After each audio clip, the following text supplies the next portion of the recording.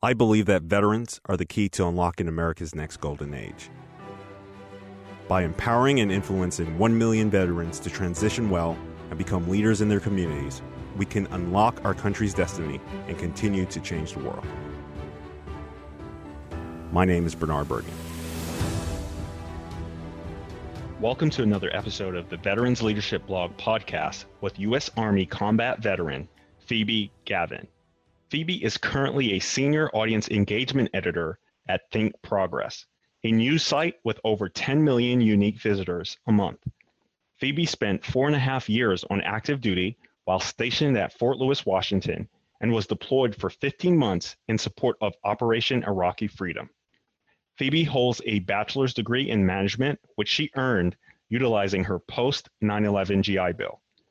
Phoebe, welcome to the show. Let's get started. What would you say to your younger self as you were entering military service?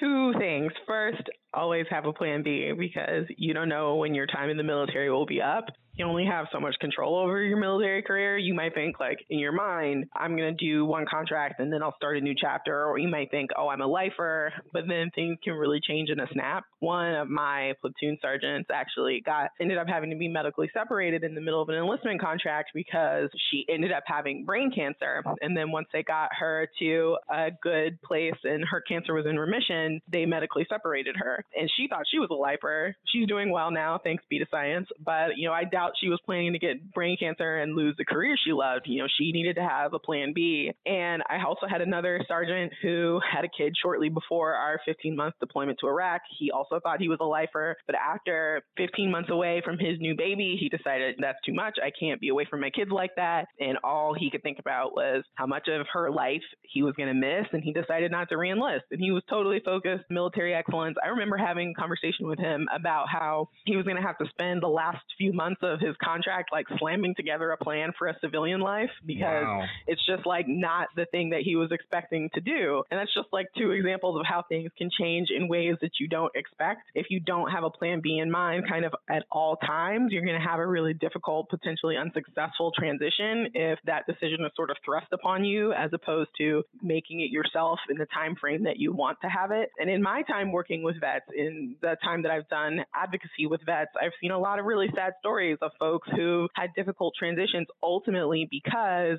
they didn't actively plan for that next chapter. And that doesn't necessarily mean at all having less of a commitment to the mission. The mission always comes first. But the truth is, eventually, no matter what, you will no longer serve the commander-in-chief. And you need to always keep yourself prepared for that chapter because you might not get to decide when it starts. I'm blown away because you hit on some truths that I think that many, sweep under the carpet, and you gave two great stories. Can I pester you for one more? I think 3 will kind of seal the deal with our listeners. One more.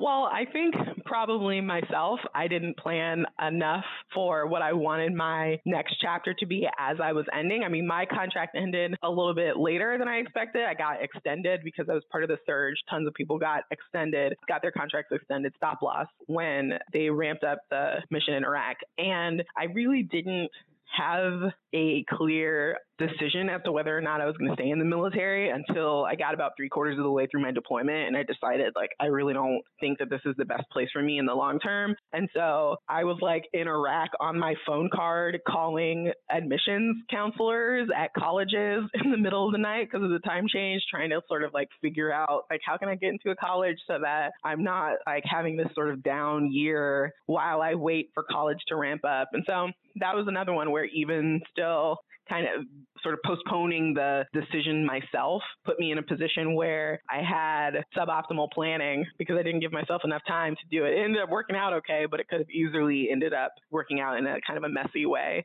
Okay, so for our listeners who don't know, and mostly military, mostly veterans, but highlight just what being stop loss means, and also just talk about your version of a plan B while you serve or even as you prepare to transition.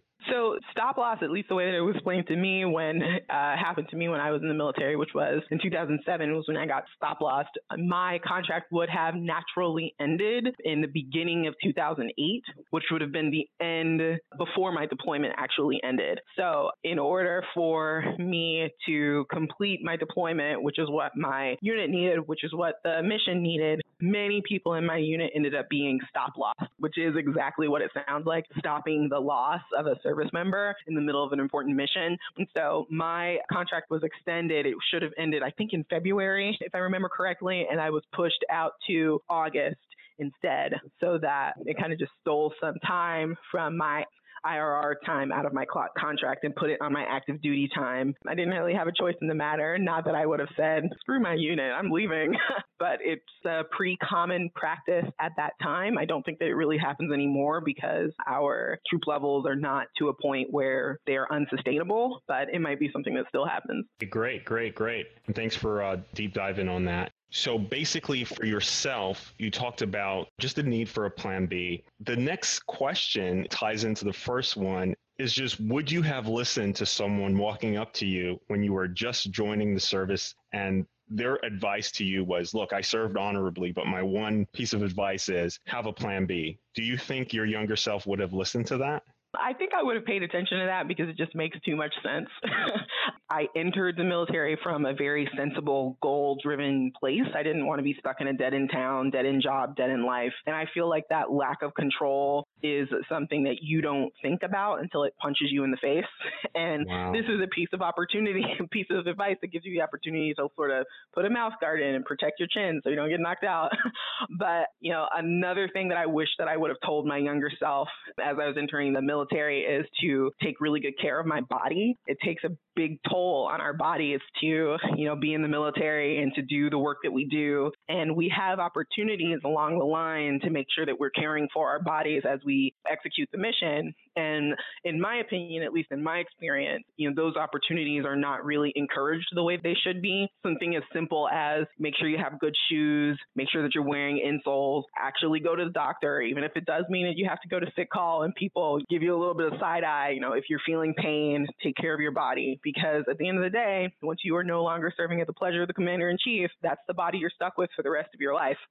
And if you're not taking good care of your body, once you get to that point where you have to sort of cope with all of the damage that you did over the last 4, 10, 20 years, that's going to be difficult for you and you might have some regrets. I certainly have some regrets along those lines. And then, also taking care of the other parts of the self, taking care of the mind, getting an education, taking care of the heart, making sure that you are caring for, the way that you interact with the world and how you feel about the world and how you feel about yourself, making sure that you're caring about those things. That is something that I wish I would have told my younger self. But that is also a thing that I don't think that I would have paid attention to.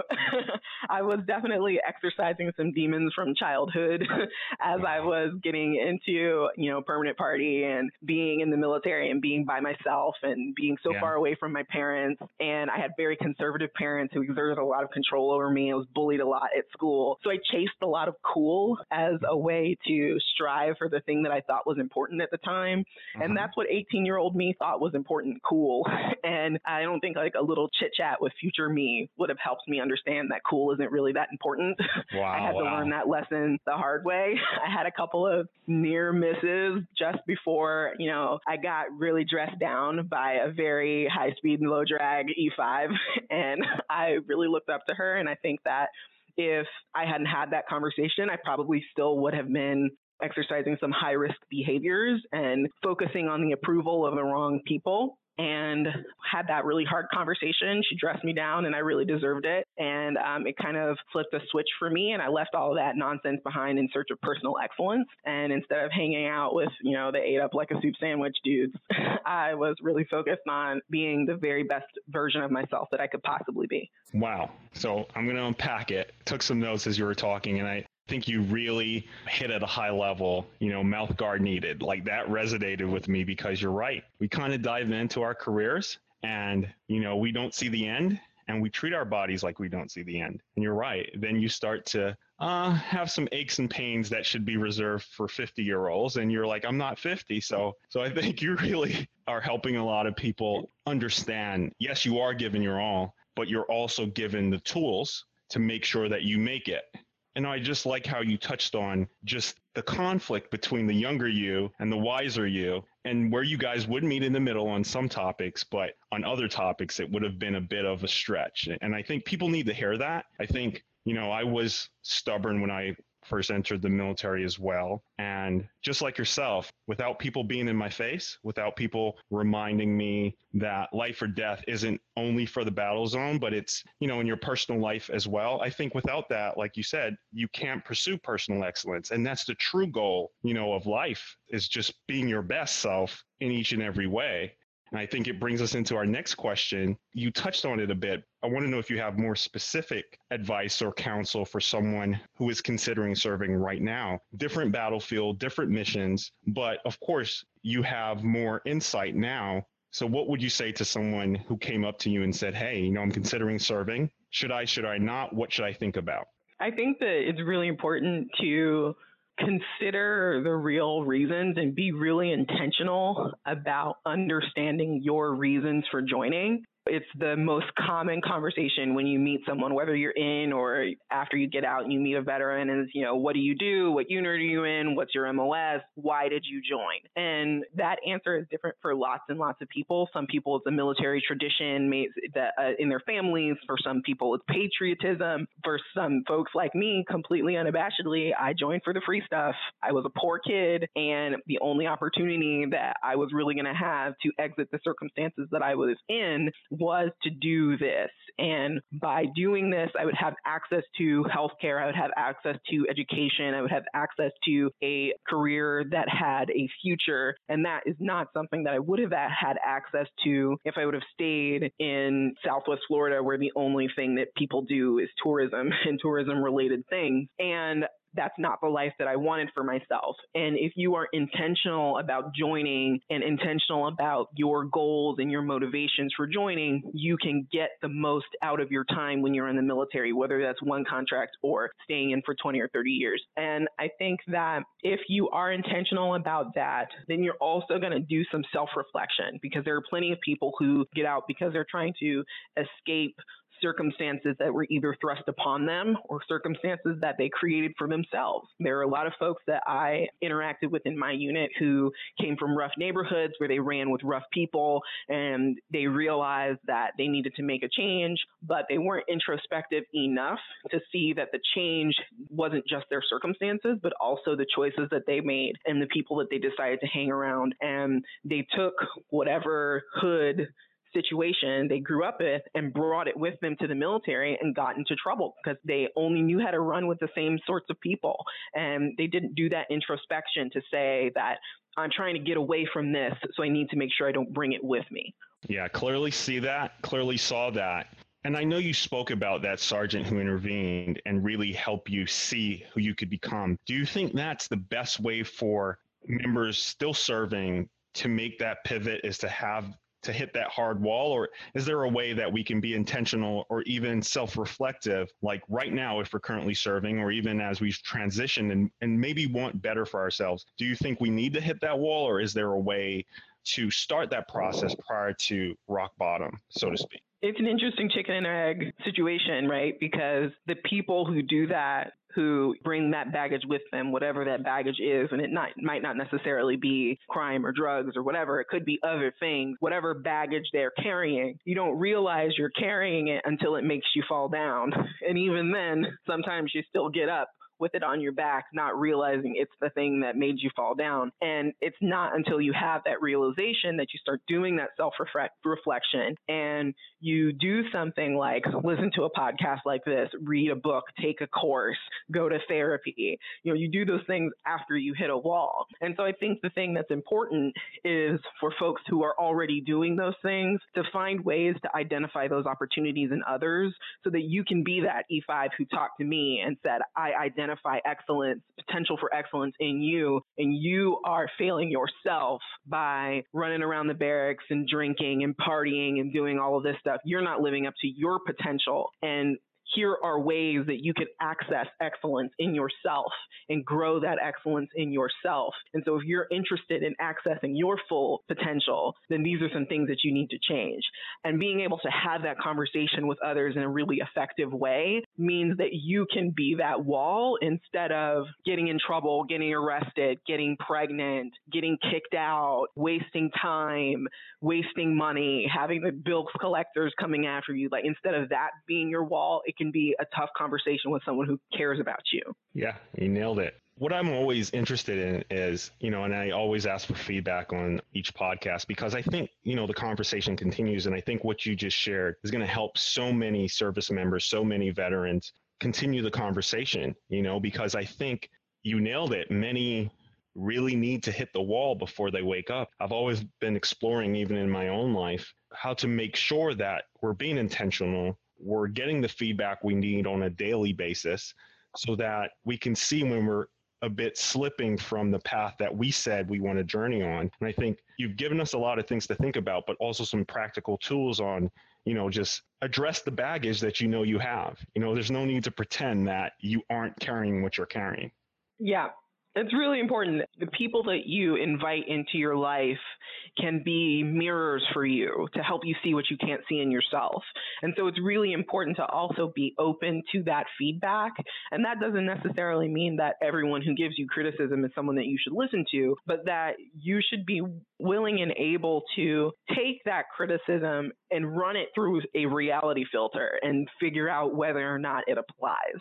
If somebody tells me, oh, you drink too much, I know that's not true because I don't drink ever.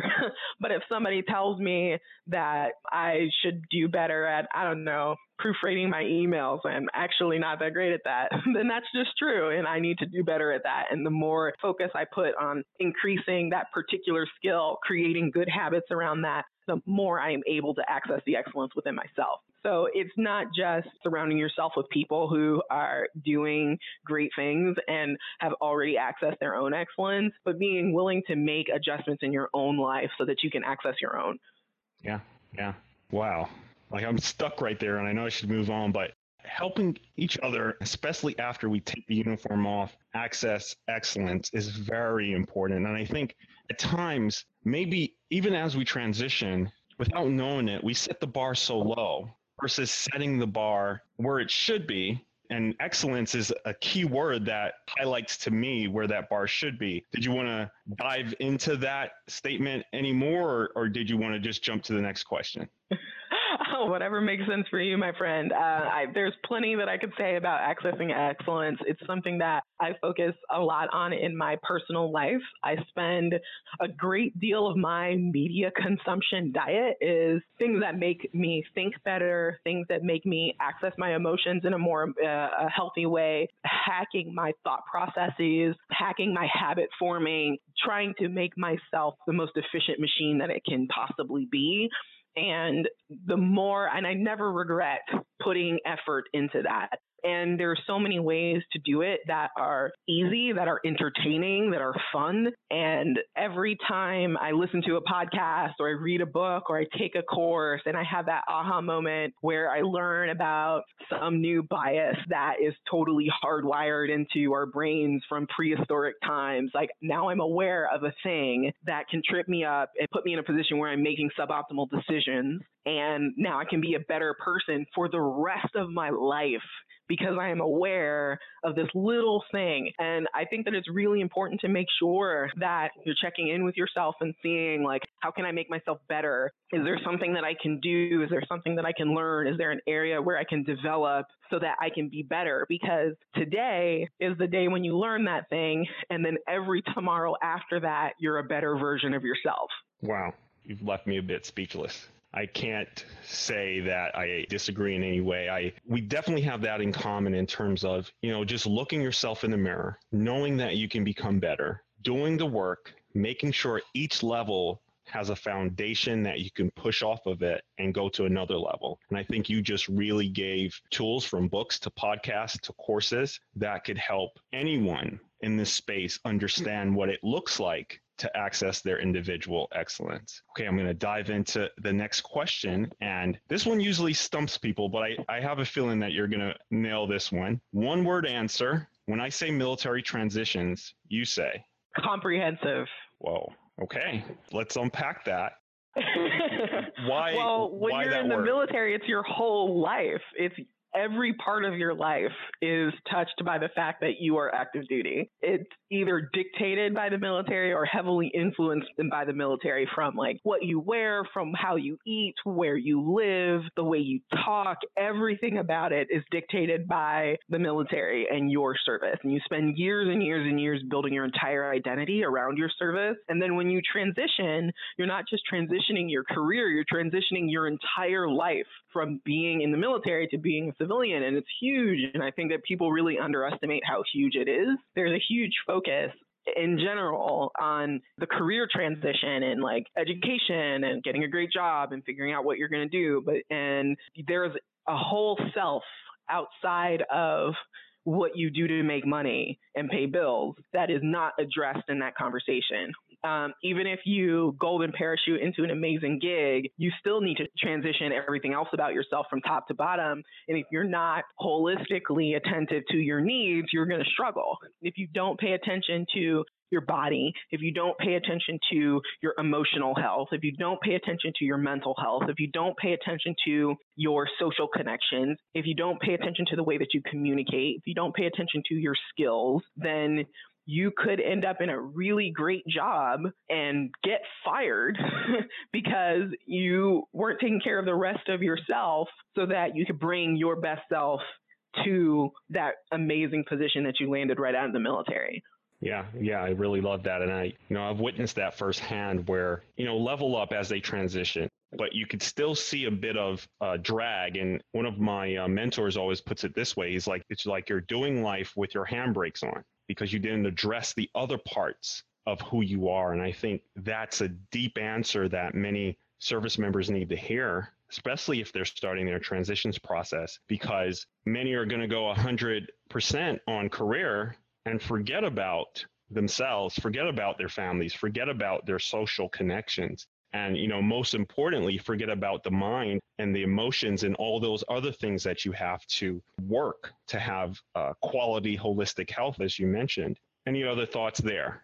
I guess one thing that I really want to dive really hard into is emotional and mental health. And that is one area where I think the military is really failing the folks on active duty by sort of stigmatizing, making sure that you're taking care of yourself in this particular area. And then people carry that shame with them out of the military. And then when they start to struggle in small ways or in big ways, they're far less likely to address those issues in healthy, effective ways. And so it's really important to give yourself permission to need that, whatever that salve would be, to address whatever issue you're dealing with, whether you're in the military or out of the military. Give yourself permission to take care of yourself in that way, because that's going to be a barrier to your excellence. If you are struggling with something big or small and it's preventing you from being your best self, every day that you put off working on that issue is going to be a day that you are not accessing your full excellence. Yeah, that's a great response. And I'm going to just take the time to just echo that. If you are ignoring your emotional or mental well-being, I don't care how hard you work at everything else. I think it was said and said well, you won't be able to access your best self, to access your excellence, because you would have let these barriers to excellence, brokenness emotionally, brokenness in your mental health, in your inner well-being. If you let that stuff linger, I don't care what you do to succeed, you're going to face these issues in a hard way. Yeah, and it's really important not to listen to, because there are folks in the veterans community now who are like kind of toxic and will sort of poo-poo this issue. And it's really important not to listen to those folks, because those are not the people who are going to be there when whatever your situation is exacerbates itself to where it's a breaking point. Like, those are not going to be the people who are there for you in those moments. So it's really important not to listen to folks who are poo-pooing this, who are discouraging people from getting assistance, who make fun of people who get assistance, who take care of themselves in this way. Don't pay attention to those folks, because they are toxic. They're not good for our community, and they're not good for you. And if you're one of those people, stop it. I echo that completely. If you're one of those people that brings shame to people who need help holistically, you need to go ahead and give yourself the order to stop. Did you want to continue on this topic a bit more, or did you want to transition into the next question? Let's go on to the next one. All right. So tell us about your career now, and tell us about, most importantly, what excites you about your current career. Okay, so my official title is Senior Audience Engagement Editor for Think Progress, which is a progressive news site, one of the biggest in the field. And I'm essentially a high-level social media manager. My job is to create and execute comprehensive growth strategies across our site. And our site is visited by over 10 million unique visitors a month, so that is no small task. Social media is the biggest part of that, but I also have my hands in a lot of other buckets that affect audience growth and site growth, and I love my job. I've always been fascinated by how people work, how people think, how they make decisions, how they develop opinions and habits. You know, the human brain is just a fascinating thing. And with this job, I get really unique insight into what people do online. People like to make fun of social media management as a job, like it's frivolous, like, oh, you write tweets and scroll Facebook for a living, must be nice. But it's actually a very complex position, and doing it well requires you to execute on a lot of very complex skills on a very high level. Cognitive science, behavioral economics, social psychology, data science, consumer behavior, graphic design, user experience, Microsoft Excel, Jitsi, like all of these things are things that I have to execute on a very high level all the time. It's a very complex job, and I really, really love doing it. My favorite saying is the most honest thing you do all day is click on something. And every day there's just trillions of tiny conversations happening between people and their devices. And folks who do what I do get to be flies on the wall, and we get to see like, oh, people like this. They don't like this. They like this, but they don't want anyone to know they like it. They don't like this, but they want people to think they like this. And it's just endlessly interesting. And especially working for the kind of organization I work for, which is mission driven and cares deeply about helping people gain equal access to the opportunity structures that exist in this country. It's really rewarding to use all of those skills to try to make the world better. For people who are struggling, who haven't really been able to get a fair opportunity to succeed, people whose stories are normally discounted or ignored. And so I get to sort of use my social media to uplift their stories to the widest possible audience. And it feels incredibly impactful. And especially with an audience as big as ours, it's a really powerful thing to have access to. Absolutely. Yeah, the numbers and the skill set is very much in demand and very revealing. What challenged you to seek out this role, or was this more of just a design fit as you started to just level up your skills and continue to chase excellence in your career? Oh, it was a complete accident. I totally tripped and fell into this. I actually went to school for fashion management, and I really loved the logistics behind how the things that you buy in stores get there. It's another job that people would like poo-poo as frivolous, but it's actually really important. Like, you're wearing clothes right now, and there a lot happens between you wearing them and somebody thinking of them. And I learned a lot about marketing, consumer behavior, and that was super fascinating to me. And at the same time, I was volunteering with a veterans organization and using very similar skills to do community building. And I found I loved the skills, I loved the community building, and I wanted to put those two things together.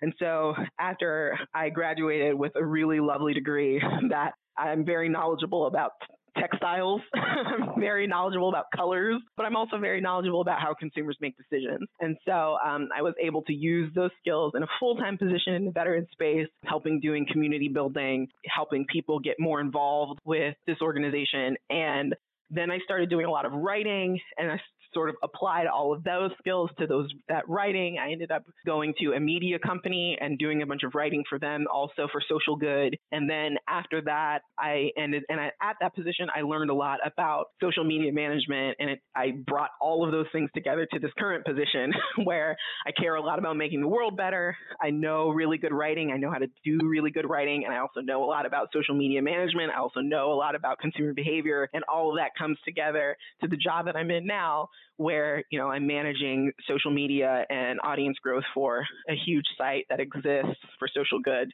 So it was just a Lego tower of skills that I ended up here. Wow. And it sounds like passion and calling just really merged, as you just continued your journey, continued, accessing your excellence, continued the pressures of saying yes to new roles, and I think that's also telling on how best to continue your service beyond the uniform. Yeah, that's a really good point. I think that once you get out, you get to make a decision for yourself whether or not you want to continue doing a very service-oriented path for yourself, or if you want that to be more on the sidelines, or maybe you don't want that to be a part of your central identity at all. You get to decide how that manifests itself in your life. And I ended up finding that the thing that was really important to me was being able to use my brain all the time, and that it was less important to have one-on-one interactions with people every day where I felt like I was making a difference in individual people's lives, but I wanted to feel very connected to a mission that was making the world better. And I sort of transitioned from having a very high-touch, mission-oriented position to a more diffuse, mission-oriented position that really leveraged my personal loves for how people work. And it checks both boxes for me in a way that's really great. And so I think being open and honest and introspective about what it is that you need in order to feel the most fulfilled is going to be the thing that gets you to the place where you actually are fulfilled in what you're doing every day. Wow. Well said. And I think that's going to resonate well as you know, veteran service members continue to look for what's next. I think hearing that it's a journey internally first that connects you to the external careers will be a much needed their path. You know, I think at times, many of us, again, we just focus on the externals. We focus on the metrics that's easily codified, and we just neglect the things that intrinsically feel good to us. And I think in career, as you mentioned, that we are getting to ask ourselves, what would we really want? And I think it's worth pursuing. And I think you showcase that really well in just your journey and how you connect it to something that allows you to be passionate every day. Okay, we're going to... Thank you. Oh, you're very welcome. We're going to speed up a bit because I think these questions give us a bit shorter answers, but I think it's impactful as well. First one being, what values from the military do you bring to what you do today? You're going to laugh at this one, but punctuality, it's like, I thought about this one a lot. And punctuality, it's shocking to me how late civilians are and how surprised they are when people are on time. Got it. Being on time, it's really easy points on the board. Yeah. But in all seriousness though, there are a few practices and habits that I bring to the table that makes me unique and sets me apart from other folks, and even sets me apart from the version of myself that would have taken a path other than military service. It's not that like something intrinsic to me makes me just amazing, which is true, but also my military service really, was a multiplier for that. Punctuality is really one of them, but leadership is also huge. Military leadership is all very holistic. You lead the whole person. And a lot of civilian managers just lead the part of the person who does the job and avoids feeling any responsibility toward the rest of the person. And I'm definitely not that person. I recognize that my people are whole people. And if they have stuff going on at home that makes them bring less of their best self to work every day, then I have to recognize that that's something that needs to be addressed and find a way to address that makes sense in the civilian context, but addresses the issue so that I can get the best out of my person. Obviously there isn't the same level of accountability, but it's really important to recognize that you can coach the whole person to their highest performing version of themselves. Also, the importance I place on intelligence gathering, I think, is something that sets me apart. A good commander doesn't send their troops off with no information. They send their troops off with the best available information. They try to identify and plan for the gaps in the information that they have, and they always go back and do an after-action review. Civilians call it a post-mortem, but I don't like that because it literally translates from the Latin to after death. Yeah. And so I stick with AAR, but I always try to look back at what worked and what didn't and project forward ways to iterate and improve. And it's really vital and core to military excellence. And it shows the people who supervise me that I am not afraid to learn from myself. And it also shows that I am willing to take responsibility for when things don't go exactly the way that they are supposed to, and that engenders trust. And so integrity, I guess, is the last one that I'll note, because I know that, we want to accelerate a little bit. Integrity is so core to what the military stands for. And there have been times when the military has fallen short at times, and individual service members, groups of service members have fallen short at times. But at the end of the day, it is so core to what we do. And I think in doing the right thing when no one is watching, even when the chips are down, even when doing the wrong thing would help me, that reputation of integrity is really priceless. Yeah. Just to recap, punctuality, Bernard, that's for you. Leadership. leadership. I promise I thought of that one before. I love what you said about leading the whole person. And, I'm going to play that for a lot of managers because I think they need to hear it that way. It's so easy, like you said, to ignore the whole person. Hey, you do the job, you did the job, move on. Versus, hey, you did mention that, your son or daughter was sick, and how's that going? And what can we do to make sure that you still have your work time and you still have time to just kind of deep dive and nursing them back to health? I think just even mentioning it, in the workplace, that would be revolutionary to many work environments. And I think people ignore it. And like you said, in the military, we learn that we lead the entire human being, and you can really help them to excel in all areas of life. The intelligence gathering was really deep. I really just enjoyed how you broke that down. And I love the AAR. I think so important, but many people just they hit their target, they move on. They never just gather best results, what didn't work, what could we do better. And I think if we apply that, it just leaves a foundation and even a path for those coming behind us. And integrity, you can go all day on integrity. It's just a core value. It's something that we all should embody. And, as we apply that in our workspaces and in what we do, I think, we'll see a lot more, not just truth, but decisions that you can track, and then exactly the genesis of why things occurred. And I think, at times things are a little bit muddy in what actually occurred because the highest levels of integrity weren't being brought to the table. And I think that's what veterans do really well. And it's not just in your professional life, it's also in your personal life. You should be doing AARs all the time. Why did that conversation with my significant other not go the way that I wanted it to? Why did I crash my car? Like anything that you do in your life that results in success or failure, you should take a beat, look back on it, see if there's something that you can carry forward, that you should carry forward, that you shouldn't carry forward as you navigate the rest of your life. Well said. Well said. Next question. What would you say to employers looking to employ veterans? Oh, this is easy because I've given this speech so many times. Close your eyes. Imagine a veteran. What you see is wrong. There is no one veteran. Veterans come in all shapes and sizes, every race, every religion, every gender, every orientation, every economic background, every educational background. You don't know anything about veterans. And when you don't know about something, it's time to seek out information. So seek out the veterans community in your area and learn. Talk to veterans groups, talk to veterans service organizations, go to events, and go with open ears with the intention of listening. And then the other thing that I would say is do some simple cultural competency training. I have had multiple interviews with HR professionals and hiring managers who tried to engage me on my military service in grossly inappropriate ways, asking me if I killed anyone, asking me if I knew anyone who died, if I had any issues from my service. And now part of that is a cultural problem across the United States. Americans are not as connected to the military community as they used to be. Only a tiny, tiny slice of Americans personally know someone who has served in the military in any capacity. We're talking single-digit percentages, but employers still need to make sure that people have that basic competency enough to know that they are not turning off talented veterans full of potential because they ask them an offensive question like, how many people have you killed in an interview? Nailed it. I nailed it.